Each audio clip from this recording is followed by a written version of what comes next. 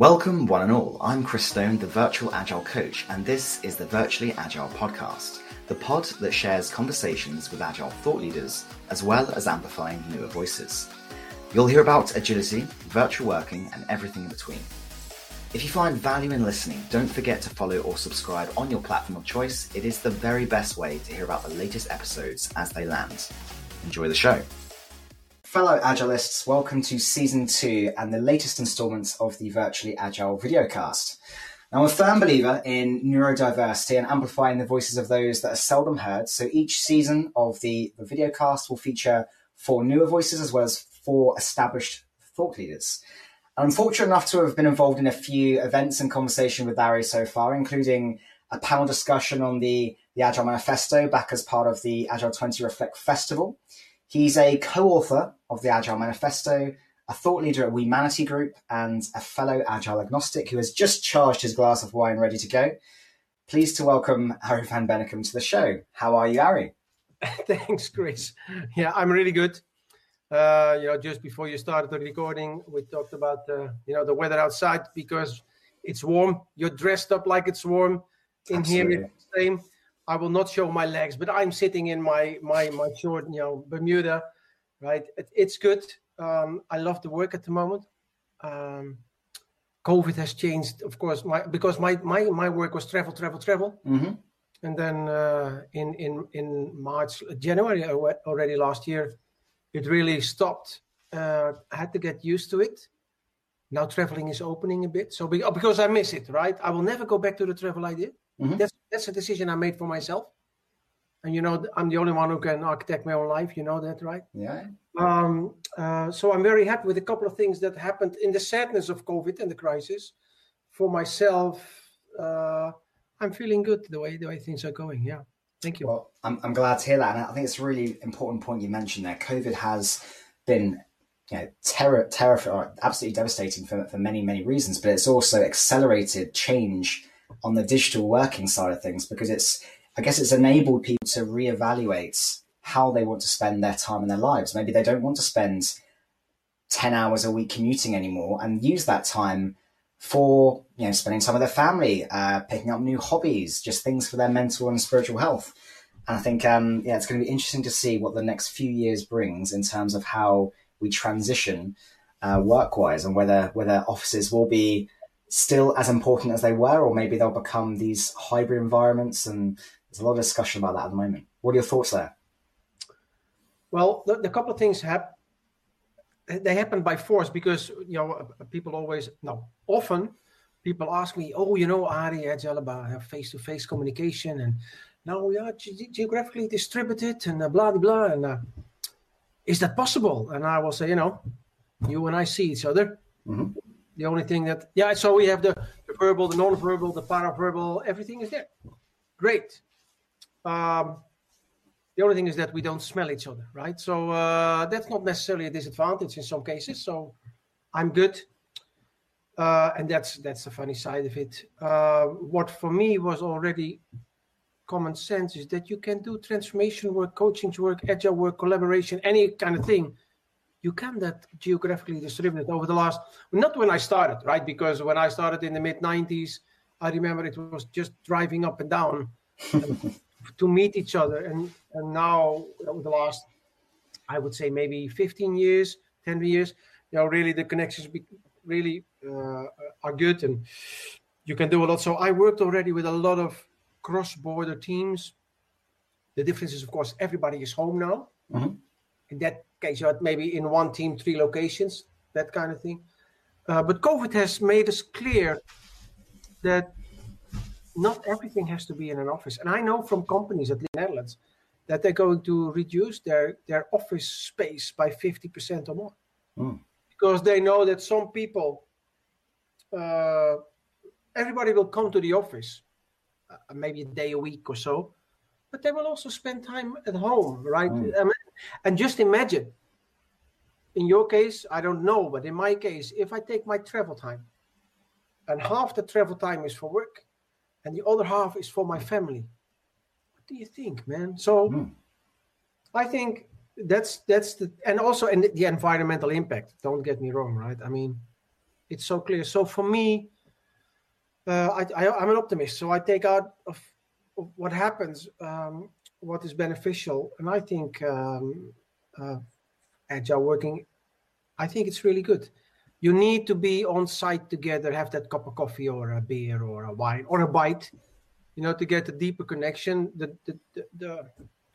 The disadvantage I noticed, I was actually talking about it just an hour ago, is that you have the situation where you tend to go back to back from one meeting to another because people look on your agenda, available. Yeah.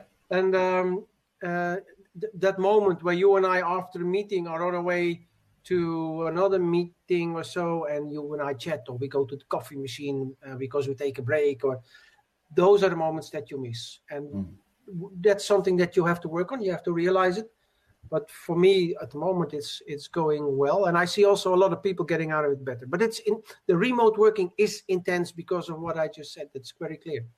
There are some things that companies need to learn. That people need to learn about how to make it or help each other be successful in this remote working environment. You touched on a few things there about the difference between being face to face and being virtual. You don't have perhaps that physical connection. You can't shake hands with someone. Obviously, that's how contracts used to be signed. You'd shake hands with someone, you'd have a physical connection, and that would create a sense of trust and a bond that perhaps you don't get because of the intangible nature of someone being behind a screen versus actually being able to shake their hand physically. You mentioned obviously the fact that this situation can cause bouncing between meetings to meetings to meetings.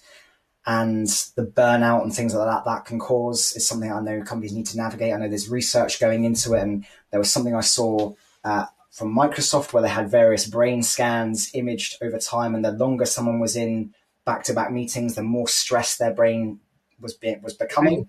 Yeah. And that's actually why recently I've been pushing, particularly within my company, and I've been sharing this with others as well, is that you can change your Outlook settings by default just to schedule meetings so they're 25 minutes and 50 minutes rather than half hour and an hour. Yeah.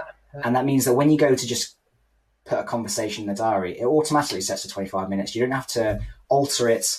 And that allows that 5-minute gap between meetings to disconnect a little bit, to use the bar, whatever it is you need to do to get up and stretch. And 50-minute meetings accordingly. I've always said that anything over 45 minutes is a workshop anyway. So why do you have all these hour-long meetings in the diary? It just, for me, it just compresses that in a little bit and just gives people the time back so they don't always, constant meetings. There's a funny story I can share. And even remote, I walk into it. It's really something I really like, actually. A couple of years ago, I was doing a transformation in the south of Germany. And, the stereotype of Germany is like, disciplined. Yeah, uber efficient. And I remember, you would have a session about something, and that takes maybe an hour, right? Mm-hmm. It's not long, but it's an hour that you do about something. And then let's say it's from 10 to 11 and 5 to 11, they would stand up and walk away. And I would where are you going? I said, we have to be on time for the next meeting. So bye. And now I'm working very often with people from Germany remote. Mm-hmm. And if the session is 11 to 11:30, it's 11:28, and they say, sorry, I have to go, bye. And they're out. And as long as you are aligned on that kind of work, but I think that's the important, right? As long as you align together, that's how it works. I'm good. And I like that moment. Also, the example that you gave, 5 or 10 minutes earlier, that's it. And then you can have your comfort break or get a cup of coffee or... Yeah, sure. Good. Whatever it is you need to do in that time, just to decompress for a few moments before being switched on again. And think about the reality is if you don't have those times and it is a back-to-back meeting, what happens is the first 5 minutes of meeting, you're probably waiting for people to arrive anyway. And then that's 5 minutes times however many people are in that meeting. That's a lot of wasted time just sitting around waiting for the previous meeting to finish and you just start on the next one. So it just makes sense. I don't know why we aren't doing more of this. And I think these are some of the things that a lot of companies are going to be looking to navigate in this whatever model they end up applying, particularly where if you've got a situation where you mentioned earlier, you might have a team that's comprised of people from this location, this location, this location, and they're never going to be face-to-face, or it's going to be very costly for them to always be face-to-face. So the reality is when one person in the team isn't co-located, you have to behave like everyone is remote. Otherwise, you end up being not inclusive of those people that aren't. Yep. Yeah. So you end up having to dial in anyway. And then you have a situation perhaps where people are traveling into an office and then just dialing into a meeting all day and not actually having conversations anyway.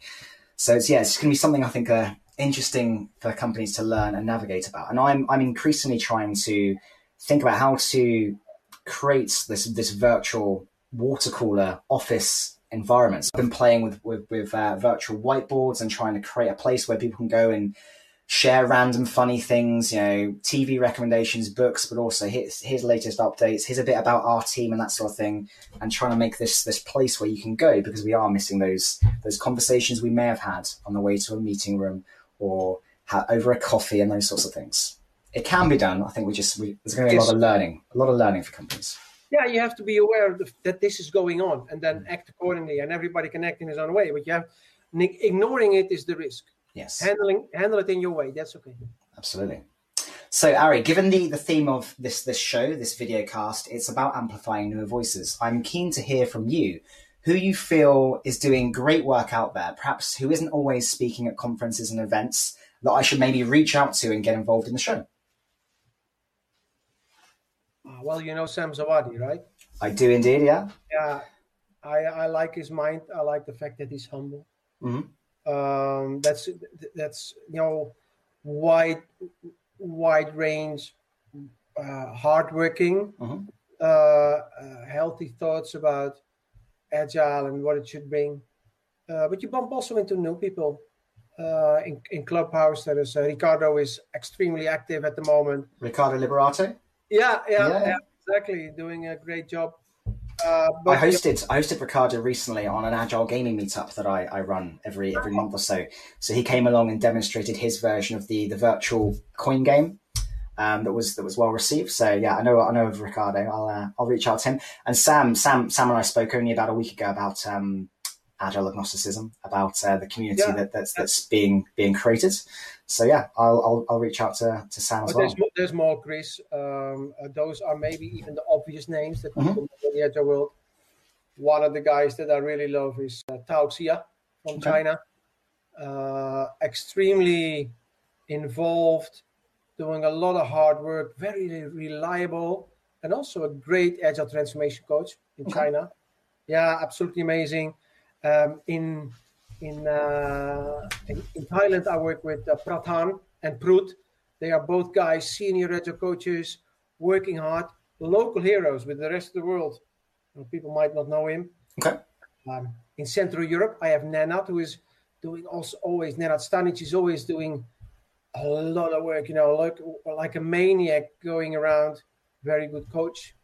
And if you go to the other side of the world, even like Latin America, I have Geronimo Vargas and Fernando Pincheroli. They work together. They have a connection to Spain. They're from Argentina. They have a connection to Spain. But what I like about all those people is I just have to send out an email. Guys, can we talk about this? And everybody's together. We set up a plan. And then we collaborate for the next 6 months on stuff that we're going to deliver together. And we deliver, right? And we're happy. And we feel it like a success. And that's cool. And those people, also with the different cultures, might be really interesting to get in. Yeah. Great recommendations. I haven't featured anyone on the show from a couple of those parts of the world yet, so keen to get some of them involved. I will certainly reach out. Next question then. So we've talked about recently the Agile manifesto. Agile was formalized, I guess, 20 years ago, the Agile manifesto for software development. You've done some talks recently about where you feel Agile and I guess business agility is headed next. Anything you'd like to share? Where do you feel Agile is going next?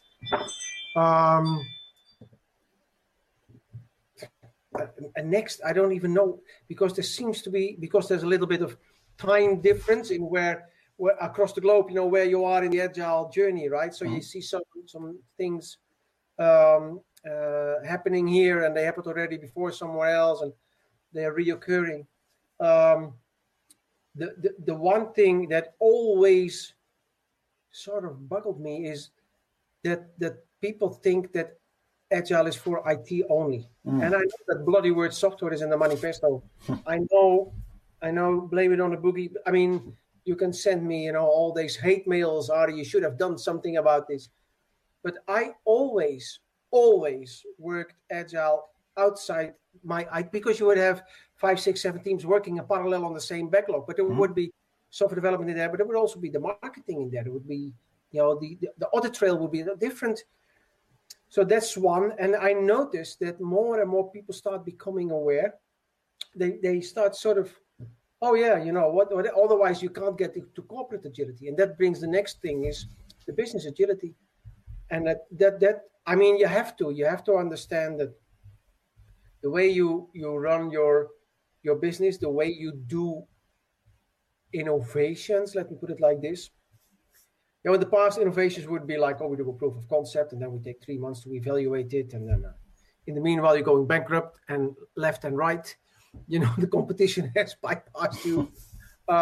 So understanding that innovation is part of because the technology and the pace of innovation disrupts business models, you need to be prepared, and you don't know what you need to be prepared for. So you need to have a completely different organization around innovation and running the business and getting the value. And then, of course, something that you and I touched on before as well is you need to understand that these kind of organizations need different kinds of people, and the people need to be treated in a different way. And sometimes people talk to me, oh yeah, but it's about the millennials, right? It's about the millennials. No, it's not necessarily about the millennials. I know the older people get, the less they are open to change. But the way we worked 25 years ago, people don't want to work anymore. And that's so it's from the agile non-IT stuff to business agility to and the people doing it actually, right? That's the thing that's where agile will be developing the most, I guess. Yeah. I'm a firm believer in what you were saying there about agility applying regardless of the context, right? You can have agility in your personal life, just have fast feedback loops with how you approach things, try new experiments, be open to change, and that sort of thing, and see how things go. Pace of innovation. I had Joe Justice on the final episode of season 1, and he was leading Agile at Tesla, and they were talking about the hardware agility and how they try things and deliver things in 3 hours and then adjust accordingly and things like that. And the feedback loop they engender and the pace of innovation they create as a consequence allows companies like Tesla to be at the forefront of industries and innovate and change. So hugely, hugely important. Yeah, what do you think, Chris, about running a recruitment campaign in an agile way? If you're in an area where resources, I know people are not resources, but people, I'm so glad you said that. the people that you need are scarce, right? What do you do? And maybe there's a lot of competition to get those people around you. You are not waiting for this recruitment process where one makes the ad and the other one gets makes the appointment, and then the next one gets the first interview, and then another one makes no, you need to have a multidiscipline team, means doing everything in the definition of done on one recruitment of one new employee, and making sure that it works like this, handing over to each other, sharing, and make it very high quality, very fast. Because you need to be ahead of the competition, man. And that's just an example. Yeah. I mean, talented people won't stay around for long. And if you've got a protracted recruitment process that means that a candidate is waiting over a week or a couple of weeks for the next interview, you're just going to lose that person to a competitor. So you have to be responsive and agile about how you recruit. Yeah, and if you want to recruit an agile professional, and then you show that you have a very long traditional process for recruitment, people are long gone, man. They don't want you anymore. Yeah, they will get very scared. Right, keen to discuss agile agnosticism with you. We kind of touched upon it earlier. You mentioned Sam. What is it about agile agnosticism that you feel resonates with you? Why do you feel it's important? And what does agile agnosticism mean to you? Okay, so what does it mean to me? When I wrote the manifesto, we were there with 17 people. We were all working in a different way compared to traditional waterfall processes. But we had different angles why we work differently, and we had different ways of working differently. And that means that an agile practitioner, the agile practitioner is not using dogmatic one methodology, but is using agile practices. And also, this same agile practitioner, and I think that's the characteristic of a true agilist, is also open to learn from others things that he or she has never seen before, never heard before. I very often when I'm on stage, I will say to people, agnostic agile is about using. So you have the concept of agile, then you have the methodologies like TDD and XP and adaptive and crystal and Scrum and DSDM and Lean and Kanban, right? And they have all their practices. And this is the level where you are working on. And depending on where you think you can improve your team, you pick a practice here and you pick a practice there, right? That's what it should be. And if you're dogmatic, you limit yourself. Yeah. Any kind of dogmatism limits yourself. And the one thing that an agilist is not is being limited. So being open to learn is for me the most essential one. And what I like to do, and not because of the problem that we just talked about, not in the remote times, because I go from sometimes 3-4 conferences a day. I like to be, when I'm on a conference on site, after my talk, I go to visit little side talks and listen to people in their own environment with their own technology doing their stuff. And think, okay, what can I learn here? And I think that's what agnostic agile is about. Using the practices to your benefit, because then you take the benefit from other people's hard learnings, because some learnings are really hard. But also never stop the experimenting and trying to improve in your specific situation. Yep. That's agnostic. Love that. I'm a big fan of using, I'm not sure if you're familiar with it, there's a Deloitte subway map of what Agile is. And what it does is every little node, if you imagine the London subway, for example, you've got all these tube stations like Tottenham Court Road and Arsenal, etc., etc. What they've done is they've mapped all the potential Agile practices onto each node of that, and then you click in and you learn a bit more about them. And it's got on the for example, on there, it's got Crystal, it's got TDD, etc. All of the potential things you can think of. Yeah, and to me, that's just a great visual to say, here's what Agile is, here's what it could be. But what Agile is to you could mean borrowing bits of it here, bits of it there, experimenting with this, fine, you like that, you don't like this, and continuously experimenting. And I often describe, to me, Agile as a tool belt, right? And on my left hip, I might have Scrum, like representing a hammer. On my right hip, I might be TDD as a saw. And I might use various tools to try and find what works for the situation, the client, the company, the people I'm with. And therefore, that's how Agile agnosticism is to me. It's not being dogmatic, absolutely not. Exactly. And in fact, I often say, if any of the Agile frameworks out there were truly Agile about it, they would include something on their implementation roadmap to say, hang on, is this framework even for you? Have you tried this or should you try that? Rather than being dogmatic about pushing their own framework. But it's the business model. I always say when the framework is not there to help your client, but it's to make money for them, then the shit hits the fan. I mean, that's what happens, right? At the same time, you and I are professionals, and we know that that's their way. Great, but at the client side, I do it in a different way, and I want to work with my client what helps the client most. And I've learned this lesson myself. I have in the past. I became somewhat attached to a certain framework. I'd worked with it for a few years, and I was comfortable with it, and I'd seen it work successfully. And when I went into a new client, I thought, well, I've seen that work successfully. Why don't we do that same thing again here? And I'd push that agenda before really understanding the situation, the context, the people. So I've made this mistake in the past. I've learned from it. I don't follow that ethos anymore. And when I'm working with anyone new nowadays, it's purely a listening exercise. What are things currently being done now? Meet people where they are, and then find the experiment that works for them. And that could be a huge blend of various Agile possibilities out there until we find what works for them. And that's why I often say, innovate, don't replicate. Don't just copy the latest Spotify model. Don't just copy this and that. Just try things until you learn what works for you. Never copy. Don't copy. Yeah. And I think in hindsight, I've been an agnostic. I didn't know the word, most likely. But I've been an agnostic since 1994 when I got into this, because my first steps were with the rapid application development. But I always did it, quote unquote, my way. I started innovating and improving. One of the things is that I remember that rapid application development was talk about doing workshops. I had no clue. It was 1994. I was 30 years old. I had no clue what a proper workshop was. So learning that, what kind of workshops do you have? Then I missed the workshop, so I started doing heartbeats or stakeholder sessions to avoid delay. Very successful. Awesome. Okay, great. So you help other people forward and use it to your own benefit. And that kind of thinking always is, learning, experimenting, and sharing. Great. Absolutely. Yeah. Right. One of my favorite phrases I've ever seen you come out with is where you've talked about being such an advocate of being the architect of your own life. And I understand you've released a book with that same title. So would you, he's looking around, where is it? I've only because I saw it on your website. Do you have a copy anywhere? There we go. You are the architect of your own life. Yeah. Now, Arie, would you mind sharing with our listeners what's the book about and what does this phrase mean to you? So, I never wrote the book. So this is my first exercise. It's my first book. Congratulations.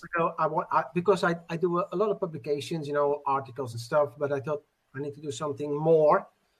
And I'm a lot on stage doing masterclass. People ask, what is your book? So this was my exercise because it evolved from the fact that people would say after a talk on stage, man, the way you got into Agile, that's really an inspiring story. Going from the healthcare into the military and then, and what I mean with you're the architect of your own life is the fact that people, I see so many people that are complaining about this is the situation that I'm in. Mm-hmm. And then I think, okay, so you're complaining. Yeah. So I don't like complaining. I do sometimes, right? I take my whiskey and I start complaining and all the world is ugly to me. But then I kick my ass and I think, okay, the point is complaining doesn't help, right?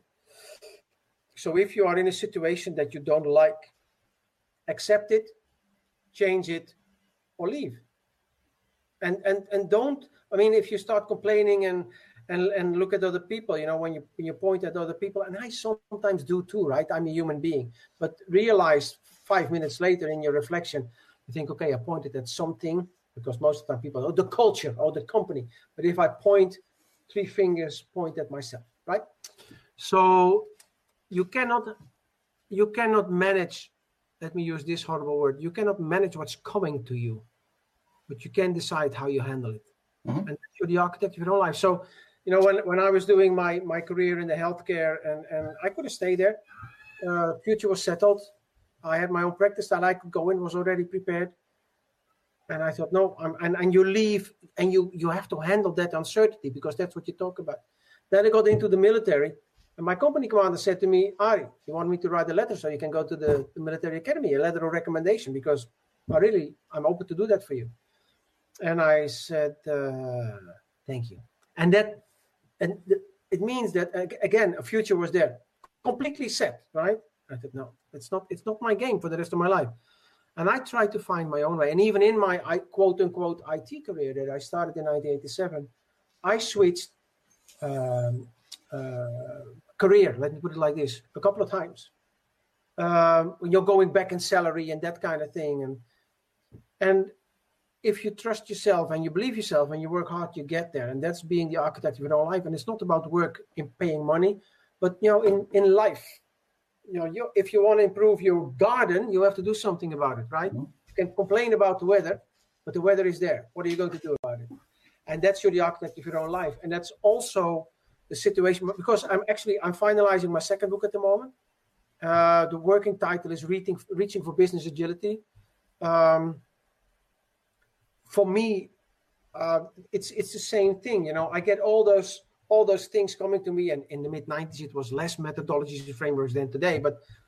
And then I thought, okay, what can I learn from it, and what do I want to add, because it's coming, but I think this would be helping better. And having that free spirit, you're the architect of your own life. You keep yourself hostage, and I think everybody deserves better than keep themselves hostage, right? Absolutely. I think the reason that phrase resonates with me in particular is because I have taken control of my own life myself. If I reflect back to when I was 16, I was at school. I had 53% attendance in my final year of school, which is very, very low, almost just over half the time I was there. And it meant that when I went to take my exams, they only put me in for a certain number of them because I wasn't there enough. And one of my not achievements, but one of my favorite things I own, one of my prized possessions is my list of grades from that year, because they were awful, right? And I can literally hold those up and say, look how bad I was once upon a time. Look how bad I was. I had no, and if you think about what all the pressure you're under at that time of your life, to get good grades, to go on to the next level university, etc. To me, that was like a great way of me showing, look, I messed up, I fucked up, I made mistakes, it's okay, but I changed that, and now I'm relatively successful. I enjoy what I do. You don't, just because you make some mistakes in the past doesn't mean you can't re-architect your life and take steps to improve it. Absolutely. That's why I like that phrase. So thank you for sharing that. Question for you though. What advice do you have to others so that they could adopt that be the architect of your own life mindset? We are all, most people are heavily in love with their comfort zone. And I understand that because it's all what you know, but you pretend a safety that's not there because things will happen, right? And in my opinion, we have one lifetime. That's my belief. So other people have different beliefs. I know that, but my belief, you have one life, and spend it wisely. I am not telling you that you have to do it for your friends or for your family or for yourself, or that's up to you. But spend it wisely and think about it. And one thing that I remember, because I take my lessons all the time wherever I am, one of the things I know from the military is that, because we had also those exercises at the special forces, and you think, now I'm done. I can't do anymore. I'm completely done. And then even 10 times more. You can get up 10, you can and go more. There's always more that you can do. And I'm not talking about working 20 hours a day, because people that are proud of working 20 hours a day, I would like to send them to a therapist. Right? That's my opinion. Let's put in another phrase, life-work balance. But it's true, right? And you decide where your happiness is. Don't let anybody else tell you what your happiness is, but also don't fool yourself. Reflect. What is it that you like? And it's okay, by the way, that today you like this and 6 months from now you like something else. Great. Make your choices. Take it. Be the architect of your own life. Handle it. Humans are not immutable. We are capable of change. And what you were saying is about we have these limits, these self-beliefs. I can't do anything more than this.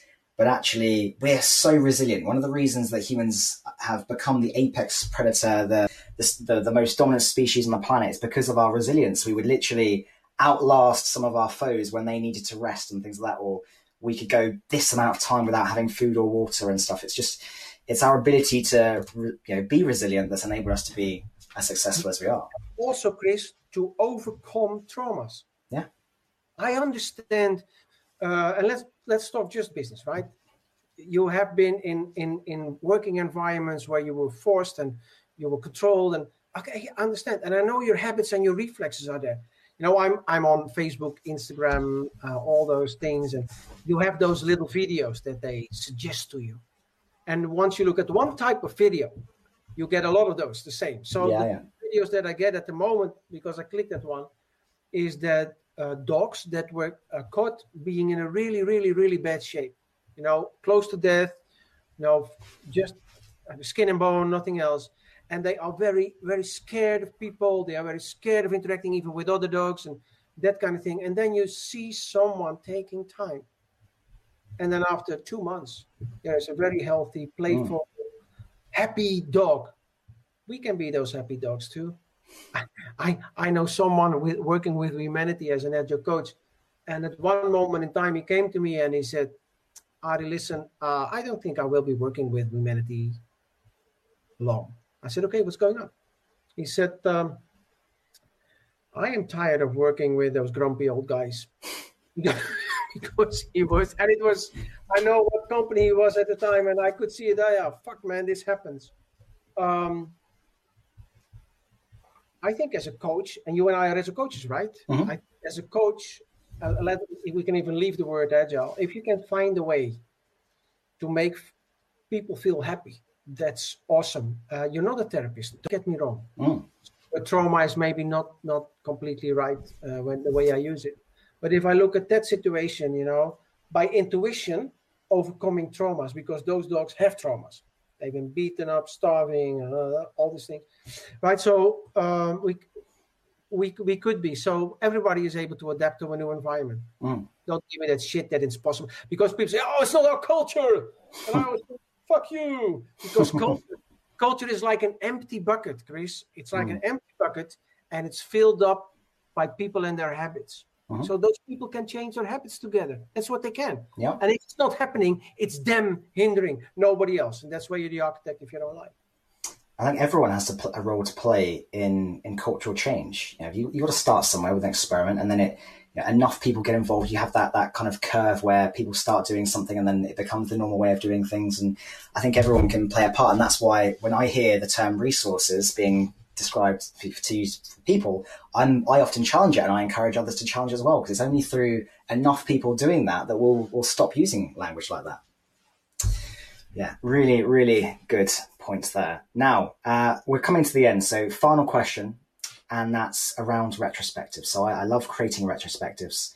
I like to have immersive and fun experiences for teams to keep them engaged. And I ask every guest on the show to add a new themed retro to my backlog. And I've had suggestions from Mike Cohen, like Taco Tuesday. I've had someone suggest Aussie animals, one around Peru. So what retrospective theme would you add to my backlog? Yeah, wow. So, cooking. Cooking, okay. And why? It's COVID. I'm home a lot, right? Okay. And I noticed, and this is very human because I'm human, like you are, right? Mm-hmm. I like cooking. I actually do. But I have a busy life. So Arie's flying around the globe, having awesome food everywhere I go, because my hosts always knows Arie like food and wine, so they drag me all over the place. Arie has an awesome life. But I also found out that what happens is that in your own kitchen, you tend to repeat what you know. Mm-hmm. And here is Arie, COVID, home, 24/7, almost 24/7. And a friend of mine that I play golf with very often, she bought me a membership of a cooking magazine, a nice cooking magazine.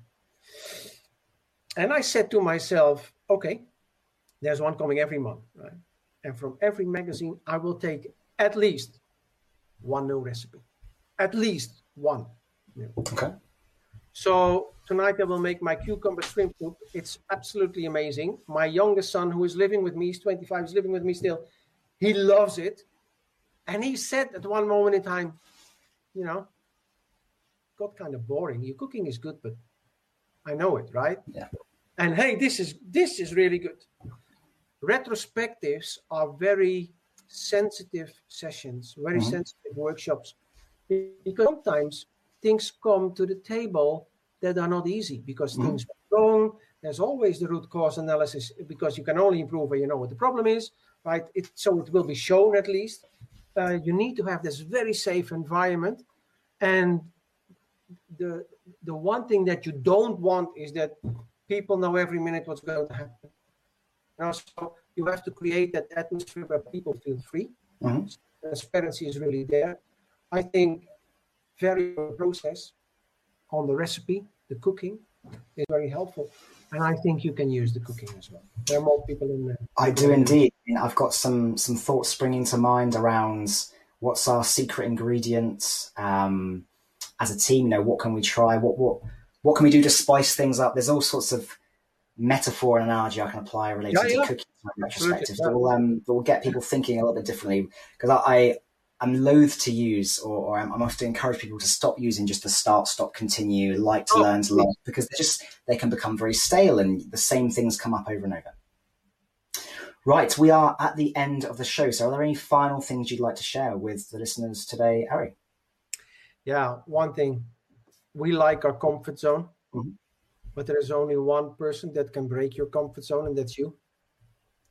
And about change and about, looking at other people, it's so difficult, and they don't want this, or the culture, or I was talking to Mr. Kofi Annan 10, 12 years ago, and I was at the table with him and a couple of others. It was a group like 4 or 5 people. We were at the table for an hour and a half, and I asked him a question about what is the message to my sons are now 25 and 29, but at the time they were maybe like 14 and 18 or something. I said, what's the message that I can give to my boys? What do you think? And he said, Arie, tell your boys, change always starts with one person. So take your responsibility and be the architect of your own life. Wonderful final thought to leave us on. So thank you for being involved in the show today, Arie. For our listeners, future episodes of season 2, we'll be hearing from Basfod, the creator of Less, Aino Corey, another retrospective fan, Pia Thorin, who created Agile People, and Neil Warnell. So keep an eye on the YouTube channel and LinkedIn to hear more about these episodes. Thank you again for being involved, Arie. It's been a pleasure. I'll see you next time. My pleasure, Chris. Thank you very much. Yes. Bye. You've just listened to another episode of the Virtually Agile podcast. Don't forget to check out www.thevirtualagilecoach.co.uk for one of the largest collections of free templates on the web on all things Agile. If this show provided value, I'd love your support by following or subscribing on your platform of choice. See you folks next time.